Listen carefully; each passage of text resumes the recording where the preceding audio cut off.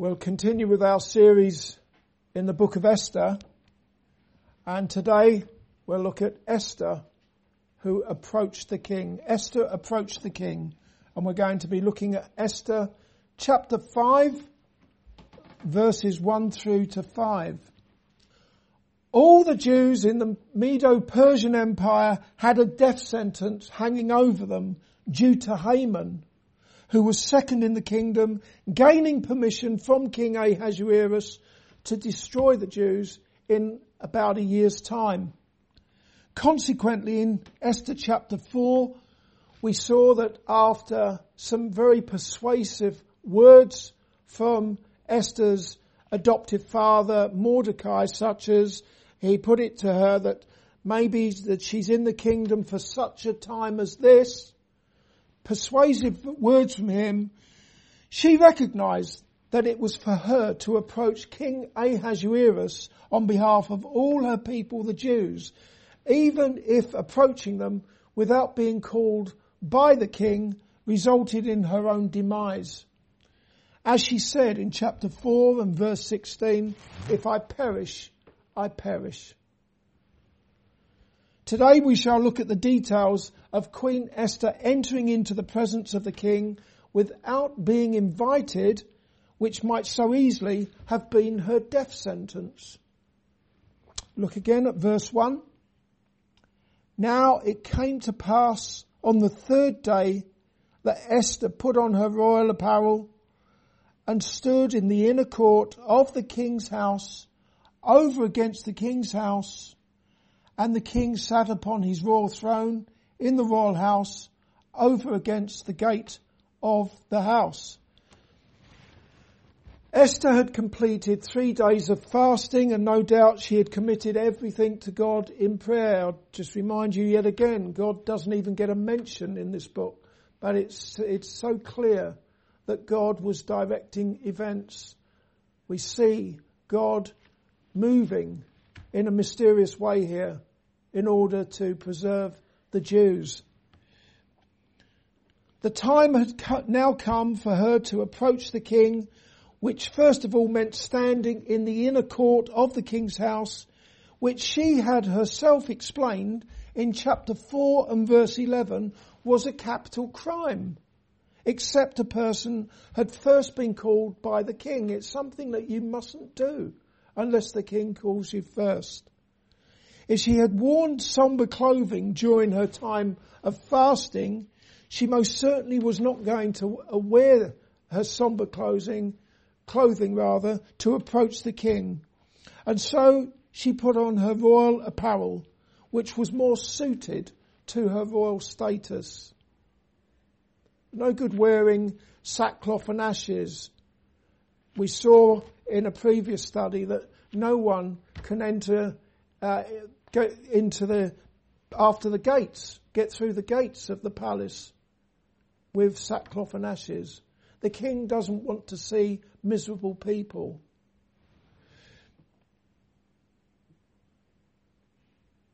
Entering into the presence of King Ahasuerus with suitable attire has a spiritual application with eternal consequences. I'm going to read to you a passage in Matthew's Gospel, chapter 22. If you want to turn with me, it's up to you. Keep your finger in Esther chapter 4.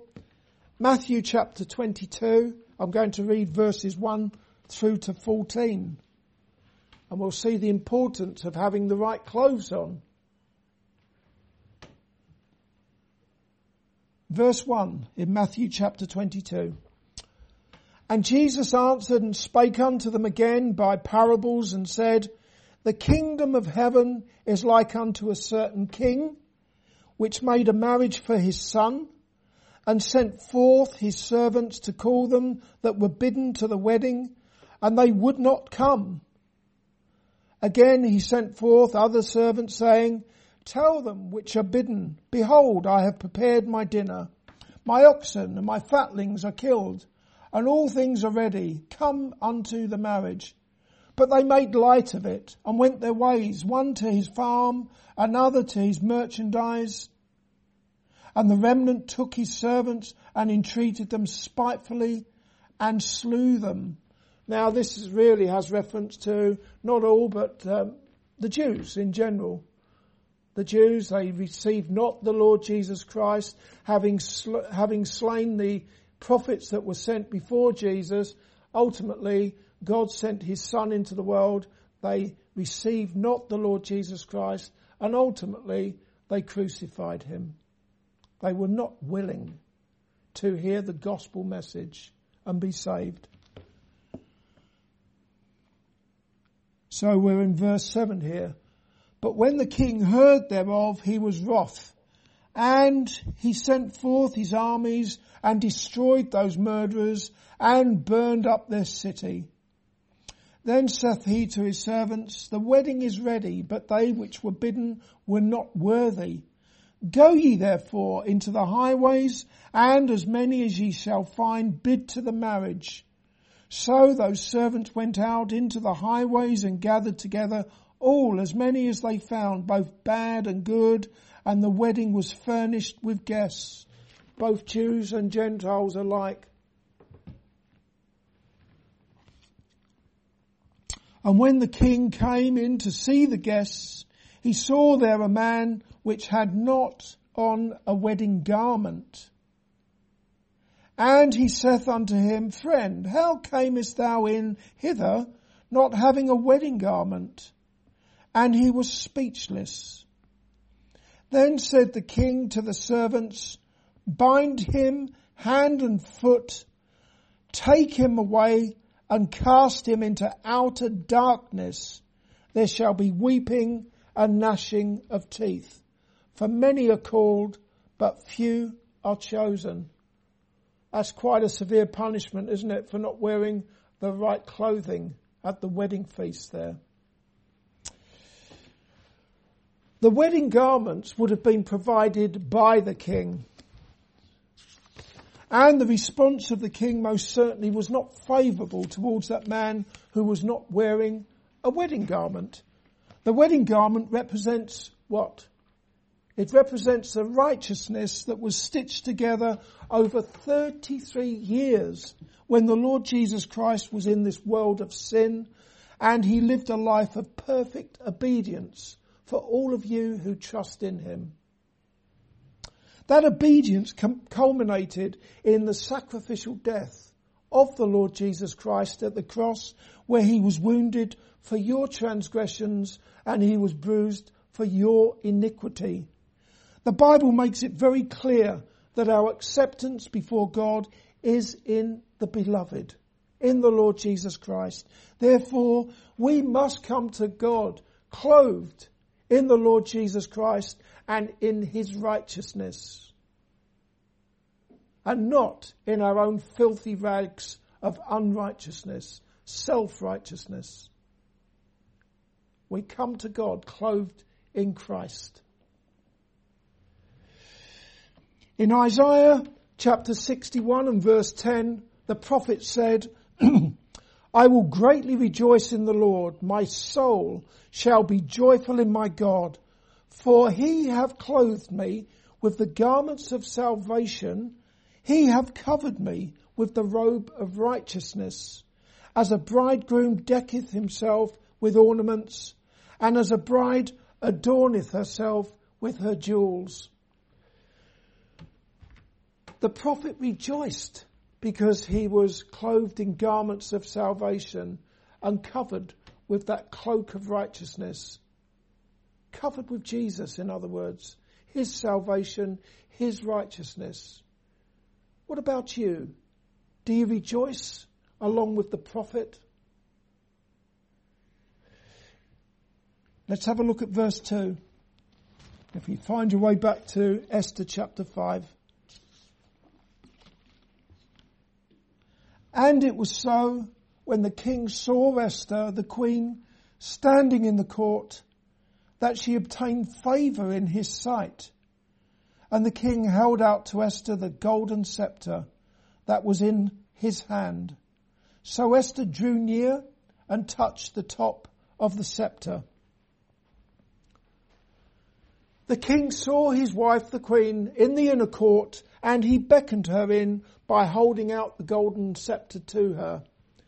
That must have been an answer to prayer by her and many others, all the Jews that had been fasting and praying. Something of that answer to prayer can be seen in the fact that she obtained favour in his sight, despite the fact that according to chapter 4 and verse 11, she had not been called to him for 30 days. Now, I'm sure the Holy Spirit put that information in chapter 4 verse 11 for a reason. She hadn't seen the king. She hadn't been called to him for a month, which suggests perhaps a waning interest in her by the king. It would seem that in response to the fasting and prayers of God's people and in accordance with his own purpose, God made the king favourable towards Esther. I say that because, for one thing, the king's heart is in the hand of the Lord. As the rivers of water, he turneth it whithersoever he will. That's in Proverbs chapter 21 and verse 1. And I really hang on to that verse and I think about it when I see our leaders, and I'm comforted with the knowledge that ultimately their hearts are in the hand of the Lord, and he turns their hearts whithersoever he will, according to his good pleasure. That we have a sovereign God. And it's not just kings either. God can and does soften people's hearts, and he makes them favourable in various situations with those whom they might not ordinarily be favourable towards. We see that to be the case in the book of Daniel, where it is written in Daniel chapter 1 and verse 9, "Now God had brought Daniel into favour and tender love with the prince of the eunuchs." Who brought Daniel into favour with the prince of the eunuchs? God did. How do you imagine that God did that?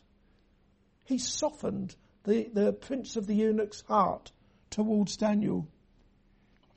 And then there are various other examples, such as the Lord giving Joseph favour in the sight of the keeper of the prison in Genesis chapter 39 and verse 21. And as we see in our verse here in verse 2, the king beckoned Esther to come to him, even though he hadn't seen her for 30 days. Let's have a look at verses 3 and 4. "Then said the king unto her, What wilt thou, Queen Esther, and what is thy request? It shall be even given thee to the half of the kingdom. And Esther answered, If it seem good unto the king, let the king and Haman come this day unto the banquet that I have prepared for him." When the king said, "What wilt thou, Queen Esther, and what is thy request? It shall be given thee to the half of the kingdom," he was being exceedingly generous, wasn't he? The half of his kingdom. Can you imagine any tyrannical ruler giving away half of his kingdom to anyone? What you do well to understand is that it was the language of exaggeration. King Herod was another tyrannical Middle Eastern leader who used that kind of language. He had been reproved by John the Baptist for taking his brother's wife, Herodias, which is not lawful, it's adultery. Anyway, one day the daughter of Herodias danced in front of Herod, and it pleased him. And consequently the king said to Herodias' daughter, who pleased him with her dancing, "Ask of me whatsoever thou wilt, and I will give it thee." And he sware unto her, "Whatsoever thou shalt ask of me, I will give it thee unto the half of my kingdom." Familiar words, eh?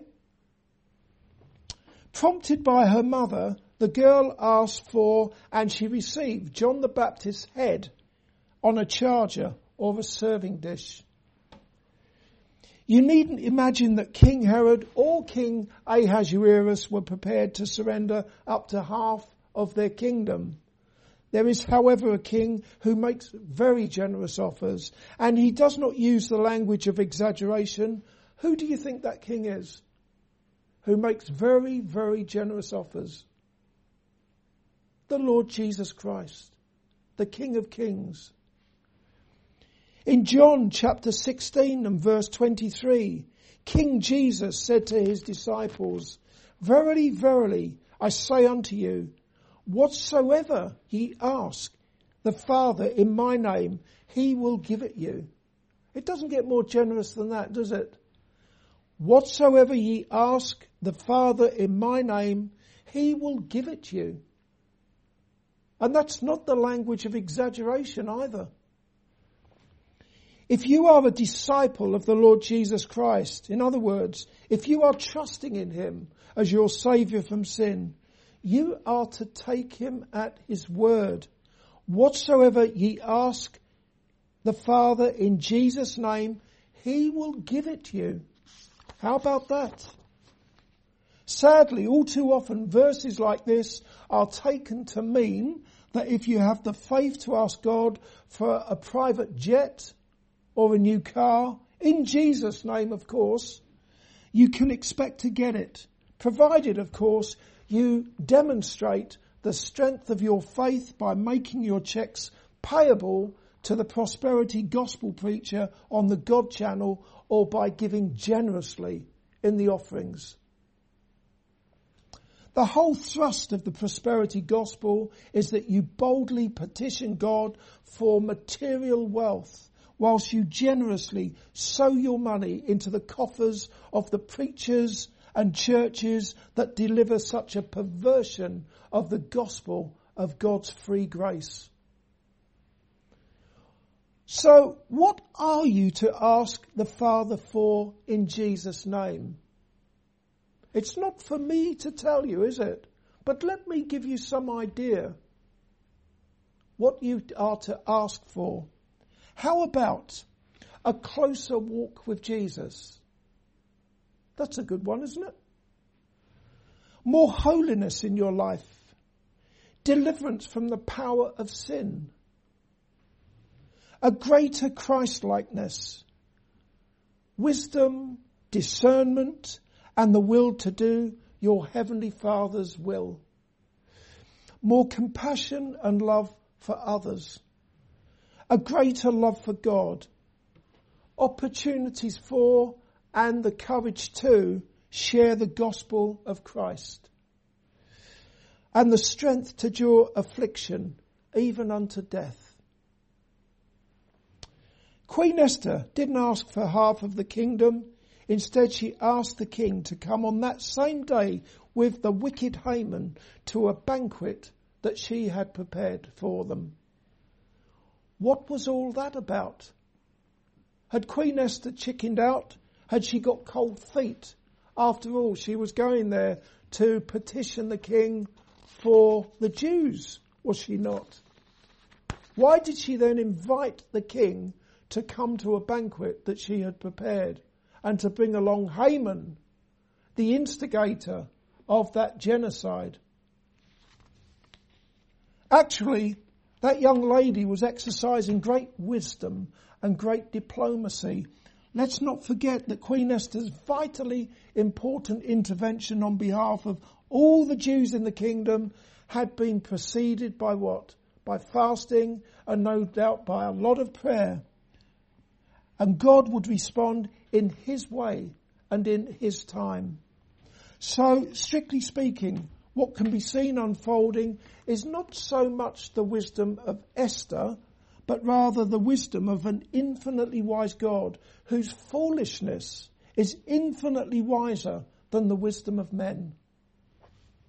Queen Esther could not just blurt out her plea for the king to revoke the decree to kill the Jews.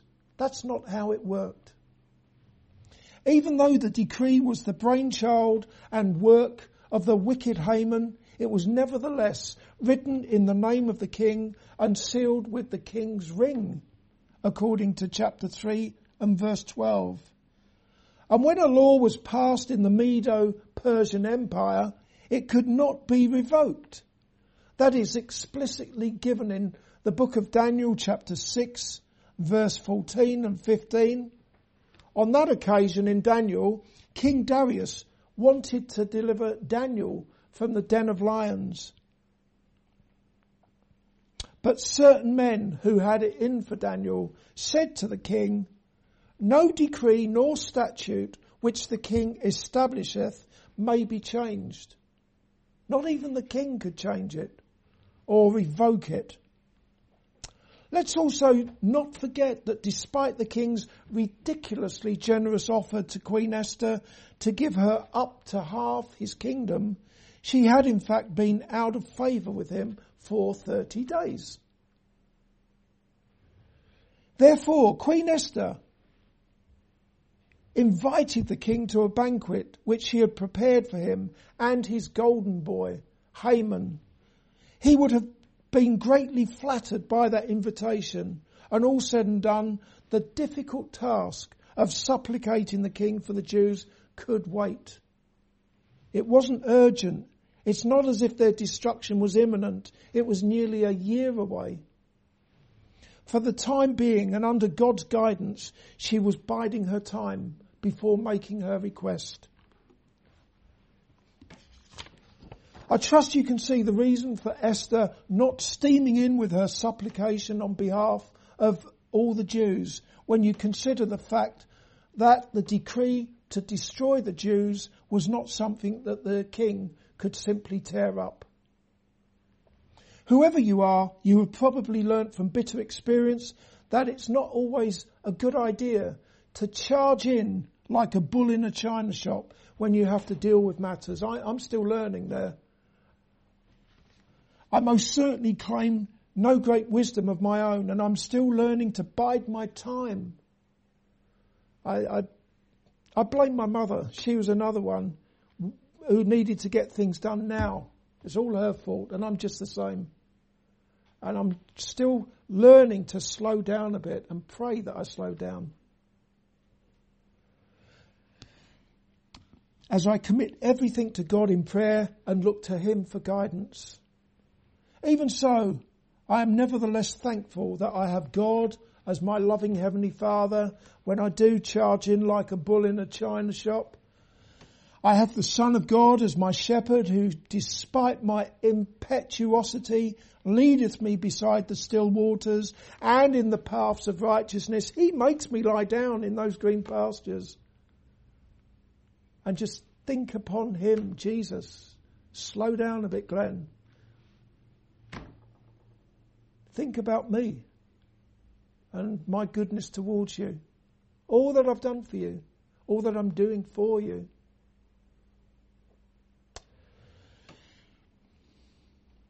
I'm thankful that I have God the Holy Spirit working in me to will and to do of God's good pleasure.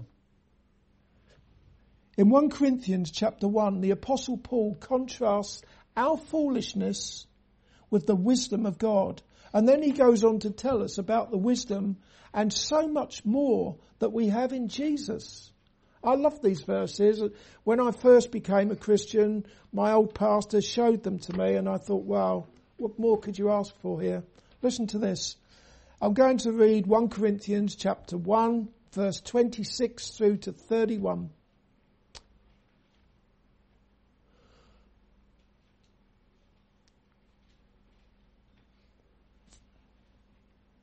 For ye see your calling, brethren, how that not many wise men after the flesh, not many mighty, not many noble are called.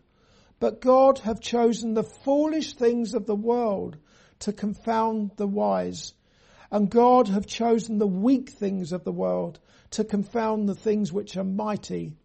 And base things of the world and things which are despised have God chosen, yea, and things which are not, to bring to naught things that are, that no flesh should glory in His presence. But of Him, of God, are ye in Christ Jesus, who of God is made unto us wisdom and righteousness and sanctification and redemption, that according as it is written, he that glorieth, let him glory in the Lord. Do you appreciate what you have in Christ, dear Christian? You have wisdom, and you have everything else that you could possibly want or need. You have everything in Jesus. We've just been considering biding your time and looking to God for wisdom like Queen Esther did. However, I can think of something that is so pressing and so urgent that you cannot bide your time if it applies to you. It doesn't matter how old you are or what health you are in, what your health is like. You might be young, you might be fit as a fiddle. You quite literally do not know when you will die and meet your Maker. You really don't. None of us do. Today could be our last day. Therefore, if you have not yet received Jesus and believed on his name, do not delay. How foolish that would be. Repent, be baptized for the forgiveness of your sins. Now is the day of salvation. Now is the time to trust in Jesus as your Saviour from sin and as your Lord. For it is appointed unto men once to die, but after this the judgment. May it please God for you to know Jesus as your Saviour, your wisdom and everything else besides. Amen.